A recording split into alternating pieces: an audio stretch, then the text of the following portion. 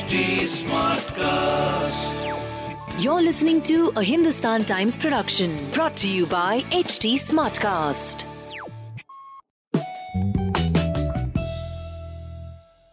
Today I have with me the legendary Amit Khanna. Hi. Who's written this Words, Sounds, Images, A History of Media and Entertainment in India.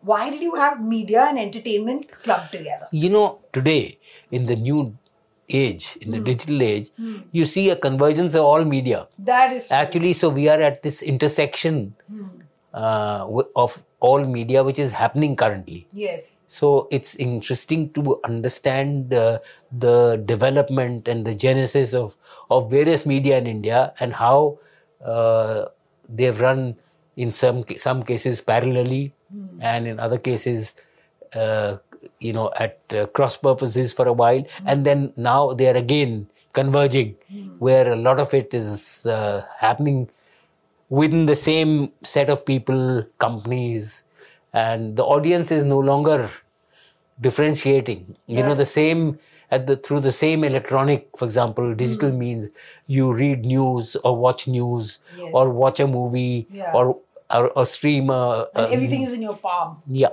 or a palm or whichever, or whichever screen you watch. Yes. So everything is coalescing together. Yes. So this book gives an overview of everything. And you have worked in a whole different range of media. I mean, you worked in print, you worked in film, you worked, you were, a pioneering figure in you set up Reliance Entertainment, Plus Channel. So both media and entertainment, you've had a very, you've been sort of important figure, So, I think I've been fortunate enough, partly by and it's partly by design, but more by accident and happenstance, that I have worked. I perhaps am one of the few, if not the only one, who's actually worked in every single media. Yes. So within print, as you said, I worked on stage, which is live entertainment. I worked on radio, television, cinema, film, and within films I've done everything. So I've been a writer, a lyricist, a producer, a director, entrepreneur. So I was always fascinated with technology. So I started writing for technology.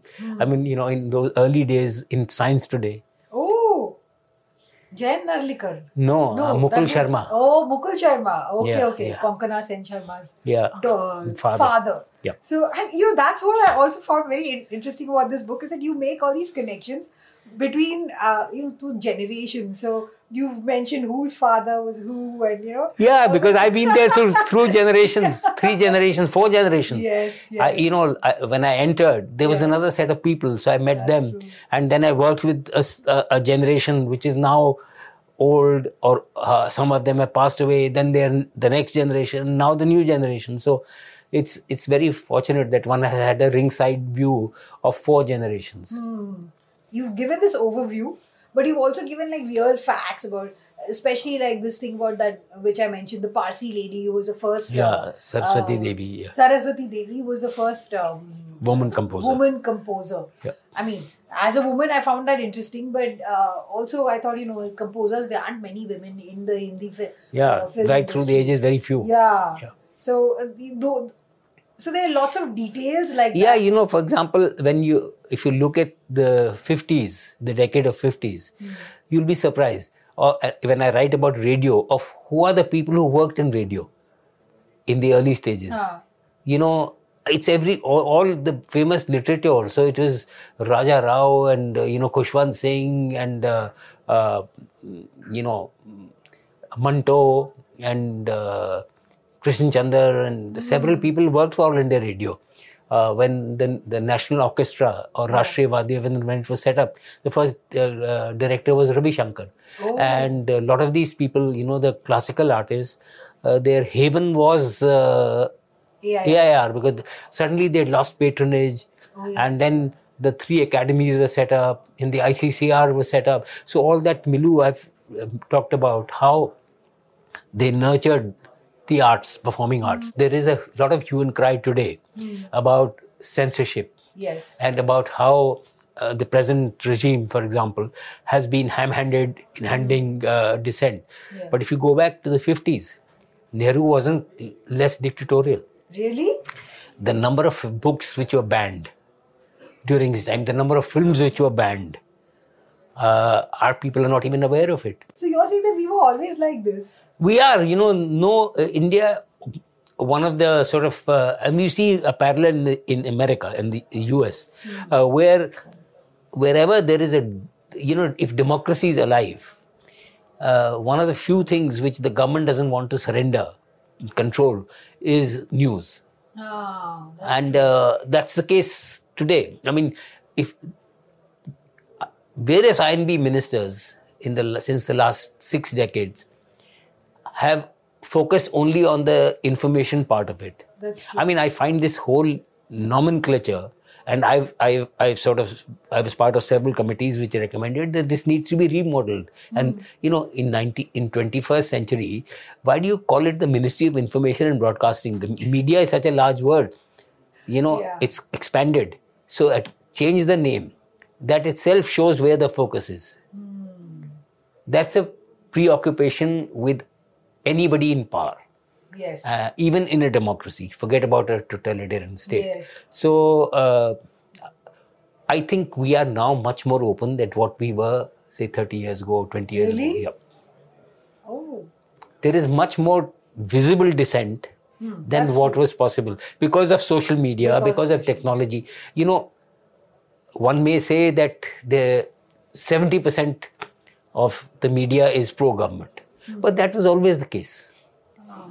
There was always a minority which was the dissenting voice. But one of the things which has happened, and I don't agree with it, is this tendency of calling out people who do not dissent. You see, the point is somebody who's sensible enough to understand what the implications are and has an ideologically different or different view than what the liberal set wants. Why should you grudge him? If you are a liberal, you must be able to actually accept that here is a person who accepts this government or this regime or whichever regime comes in power.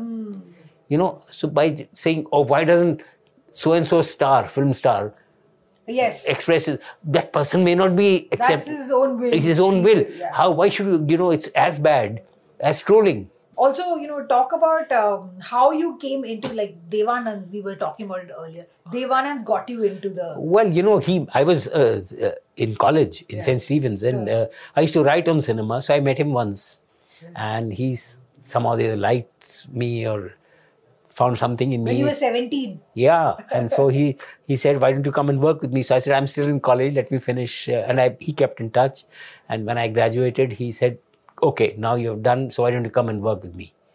So I did. I sort of was literally paradropped into the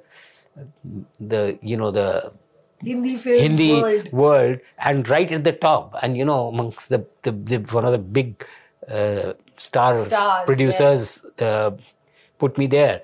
And I also happened to be, because of my personal interests, be friendly with the new wave which was starting then, alternative cinema, and I was part of so all these the people who started with it, from Mrinal Sen to Saeed Mirza, before Saeed, Arur Gopalakrishnan, Arvindan or Shyam Benegal, Govind Nihalani, they were all friends. They are, and they continue to be. And several generations, and many generations, the next generation worked with me. Almost all of them have worked with me at some point.